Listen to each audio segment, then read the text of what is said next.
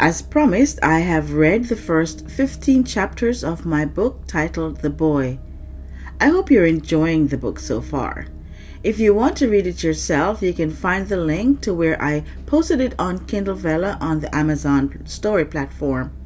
The link is below and on my website, somestoriesofmine.com. If you like this story and want to get more of my stories, you can find them on Amazon and Kindle Vella. So far, I have on Amazon Protect Her, The Hybrid, and The Unaborted, plus a crossword puzzle book and more. On Kindle Vella, I have Protect Her, Avenge Them, and The Boy. The last two are still ongoing. Anyway, for now, I will read for you chapter 15, titled We Finally Meet. This will have some graphic details, so listener discretion is advised. Remember to like and subscribe and share it with someone you think will like it as well. Now, let's get into it. I am your storyteller, L.T. Bartek. Chapter 15, We Finally Meet.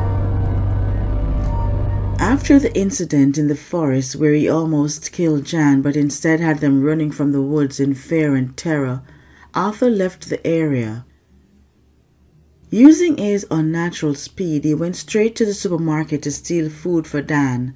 Then he raced back to, and making sure Dan was okay, he ran back to the station to wait for the cop. It didn't really matter if he had missed her departure. He had already been to the house, and he had her scent, meaning he could track her even if she went all the way to Tennessee from North Carolina. He was enjoying the thrill of the hunt, watching and waiting, building his excitement for the hunt. He hadn't done this in a long time. Though his anatomy was mostly dead, everything about this excited him. He didn't have to wait long. After a few minutes, he saw her walk out the building with the old man. She looked worried and preoccupied, almost as if she knew he was going to kill her tonight. He smiled, his baby-like features transformed into something sinister and ugly. His eyes changed from cotton candy blue to traffic light yellow, and the skin around them turned black as if it were being charred by fire. His teeth became elongated. The skin on his face paled and began to take on the look of a grained cement wall. Arthur stayed in the shadows, watching Jan as she got into her car. The old man, her father, was with her, but that old man would not be able to stop him even if he tried. The plan was in place. He would follow her. Even if she didn't go straight home, he would remain unseen and relish the hunt. He would make it last for as long as he wished, and when he was ready, he would take her and kill her slowly, making sure she was cognizant of who was killing her. She had threatened and bothered his little family, and for that she would pay. He waited until they both drove away from the station. He ran just a few feet behind, but not directly.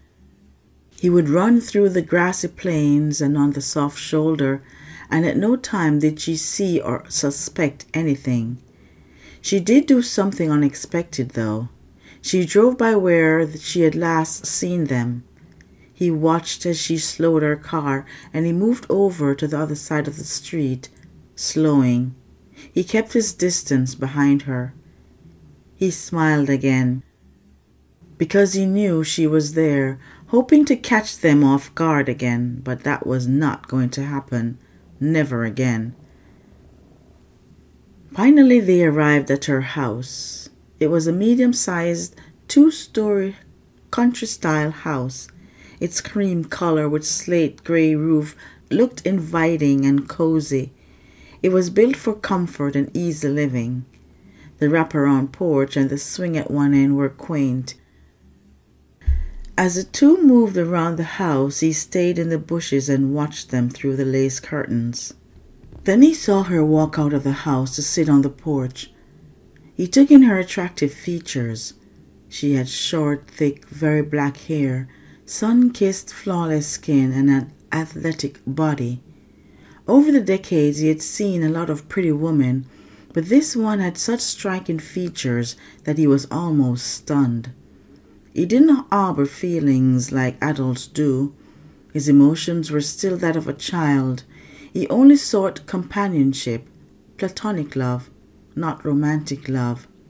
So he didn't harbor any feelings for her other than hatred. Looking at her just sitting there staring off into the trees, he almost felt sorry for her. But then he thought of Dan, and his anger grew again. The father had finished preparing the meal in the kitchen and called her in. They sat down to eat, talking. It got darker, so he moved in closer to the house and continued to wait, waiting for the perfect opportunity to make his move. His impatience grew as he watched as they continued to sit at the table, absorbed in something on their handheld device they call a cell phone. After a few more hours, they separated. The downstairs lights went out, all except one. Judging by the shuffling noise coming from that room, he discerned that it was her father's bedroom. A light went on upstairs, and that was where her scent wafted through the crack of the window. He moved over to stand at the tree line again and waited. He remembered standing outside this window before. He had floated up and penetrated her mind, adding in a little more of himself in the hopes of scaring her to stay out of the woods. But she didn't listen. Now she pays. He smelt soap. She had probably taken a shower, but that was no disguise. Then he saw her face in the window. She was looking in his direction, almost directly at him. He backed away and moved further into the darkened bushes. Apparently she didn't see him because after a while she pulled the curtains shut, turned, and went to bed. Arthur continued to wait. He had lived for decades, and time was of no relevance to him. After a few hours, he heard her soft breathing. She was asleep. With his incredible strength, he crawled like a spider up to her room and quickly opened the window. She stirred, and he silently moved over to stand in the corner where the soft moonlight did not penetrate. He had wanted to take her by surprise, but in an instant she was up. He watched as she spun awake and grabbed the gun by her bedside, holding it in both hands. She looked around the room, then reached around for her bedside lamp. Her eyes were now trained on where he stood. He was a little put off by this. Did she see him? How could she? She was trying to find the lamp without turning around, but her hand was way off. She was keeping her eyes trained on where he stood. The moment she took her eyes off where he stood to turn on the lamp, he grabbed one of her high school trophies from the shelf beside him and flung it at the lamp. He needed it to do two things. One, announce his presence, and two, not let her turn that light on. So he made sure to aim and throw hard, breaking the lamp with one direct hit. He saw her eyes widen in shock and fear, but then she fired 2 shots in his direction. "Now she dies," he whispered under his breath. Moving with inhumane speed, he knocked her off the bed. He saw her fly from the bed and bang into the closet door, losing her grip on the gun. He smiled as he watched her try to figure out if her arms were broken. She struggled to get to her knees, so he moved over to stand by her and smash her head into the closet door. Her head banged against the door, making a cracking noise and breaking one of the boards. He smelt blood and smiled again. Suddenly he saw the bedroom door banging open. The light from the hallway illuminated the room. Arthur looked up and saw her father pointing a gun at him. He fired a couple of shots. Arthur sidestepped it and moved like a gust of wind over to him and punched him in the midsection, sending him flying from the room. His body made a sea as he connected with the wall outside. He heard her scream, "Dad," repeatedly. Her father slumped to the floor. The air was forced out of his lungs in a woof. This turn of events made him angry. In a split second, he changed his mind. He decided that killing her was too easy. He would make her suffer first. Plus, he needed to punish this old fart for shooting at him. She crawled over to where he still stood in the darkened part of the room, and the scent of her blood filled his nostrils. He struggled to stick to the plan, almost changing his mind again. The red line ran down her face, and it looked so delicious. He struggled to hold in his hunger, even though the smell and richness of her blood were almost too much for him. Looking at her while under the strain of his basic instinct, he tried to voice the words he needed to say. "I told you not to go into the woods." His voice sounded strange to his ears, but he had never been in a situation like this where he had to strain so hard to deny himself. It almost hurt to talk, but he continued. He needed her to know. "I tried to warn you, but you wouldn't listen. I came for you, but now you will feel a different kind of pain. I will take your father instead." Now he had to get out and get out fast.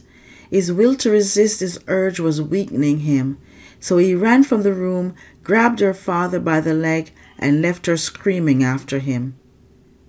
In the distance, he could hear her running around outside at the front of the house, but he was already too far for her to follow. He ran, pulling this meatball of a man as he ventured further into the woods. Her father struggled, trying to get an advantage where he could fight back, but he was old and unwell, and Arthur was too strong. Arthur stopped and dropped his leg. Her father turned to stand, but fell on his bum. The one knee that Arthur was dragging had gotten weakened, and the other was his old injured leg. Sam tried to see in the dark, having only the half moon as light, but he could only see the silhouette of a small boy whose eyes were bright yellow and shining like a bulb. Arthur watched as Sam tried to push away from him, still on his bum. Arthur stayed in place. Though he was starving, he liked it when the blood was spiced with fear, relishing the moment. "Who are you? Why are you doing this?"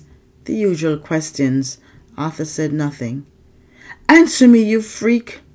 But Arthur just stood in silence, watching him. After a few minutes, composed, Arthur responded, "I am the thing that is going to kill you. I am doing this to make your daughter hurt. She needs to leave us alone." Or what if you don't kill me and I have her leave you alone?" Sam asked, his negotiating skills kicking in. Arthur pretended to think about it. "Please, I promise to make sure she never bothers you again. You don't have to do this." "That would work if I wasn't hungry," said Arthur as his face transformed, extending it and exposing his massive jagged teeth. Sam screamed and extended his arm out in self-defense, still pushing back away from Arthur. In an instant, Arthur grabbed it, and just as he was about to take a chunk out of Sam's neck, he heard sirens off in the distance.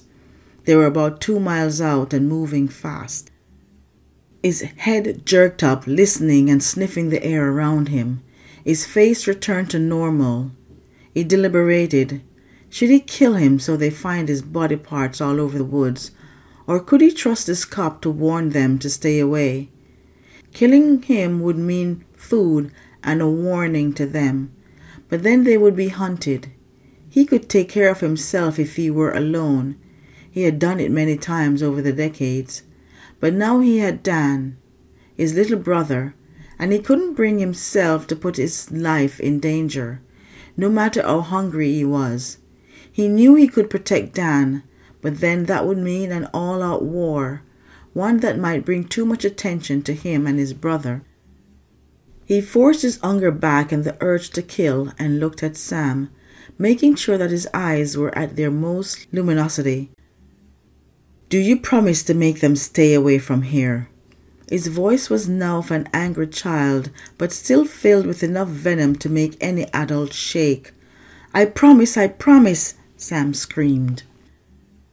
"If you lied to me, or if I ever see you, her, or any of your mates come into the woods to try and find me, I will find you, and I will skin you alive. You know I can and will do it. None of you have the power to stop me." I promise, Sam repeated.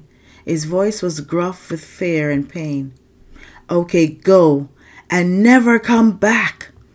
His voice reverberated through the trees once again, stirring the birds from their nest. Sam tried to get to his feet and stumbled. He tried again, and this time he managed to stand on both legs. Then he turned and started hobbling the way they came.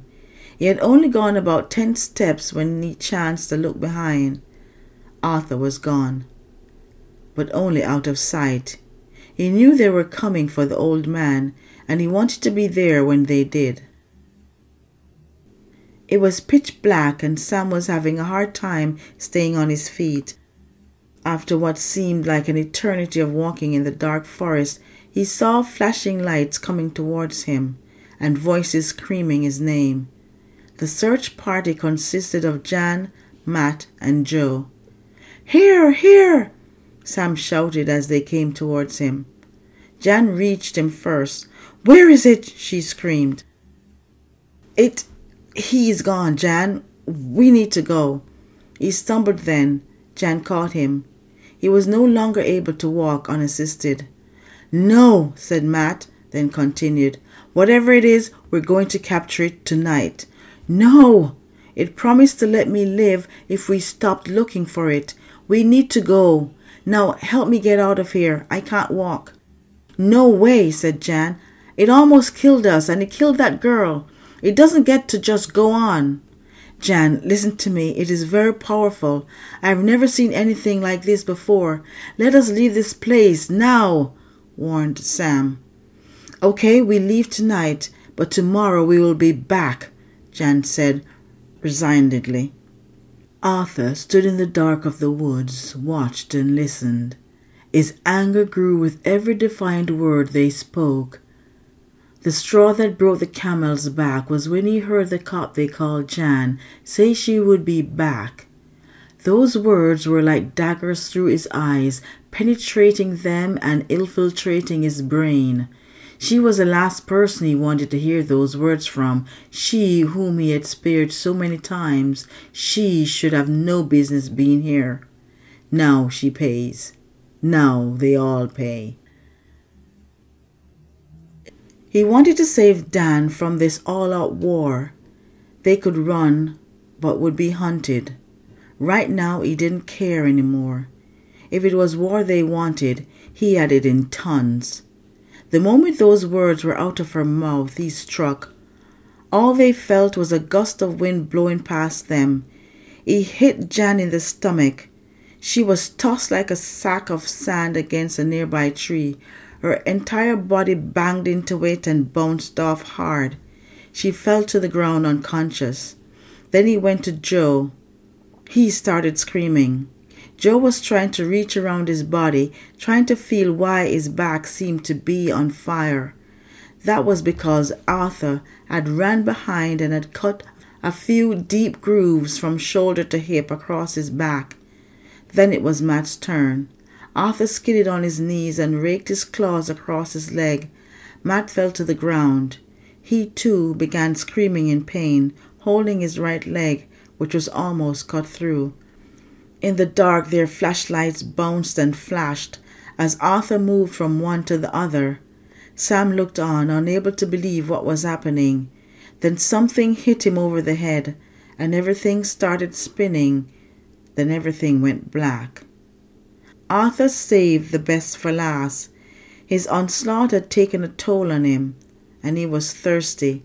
So he drained the father and the one they called Joe, killing them where they laid. Tomorrow he would deal with the consequences, but for tonight he was 100% himself, and he never felt more powerful. With that, a roar escaped him and echoed through the night. Okay, now that we've come once again to the end of my reading of a few chapters of my book, The Boy, I hope you enjoyed it. The story continues, but will now only be available to members of this channel. Sorry. So if you want to discover what happens next, and spoiler alert, it gets crazy, you won't want to miss it. There I'll be reading and posting a chapter a week. Or you can sign up for Kindle Vella and read it there, your choice. But for now, this will be it. Thank you for sticking with me on this one, especially you, Angelique. I so appreciate you. Remember to like and subscribe, the rest of you, and share it with someone you think will also like it. And remember to love yourself and others, and I will catch up with you on the next one. Love you. Bye.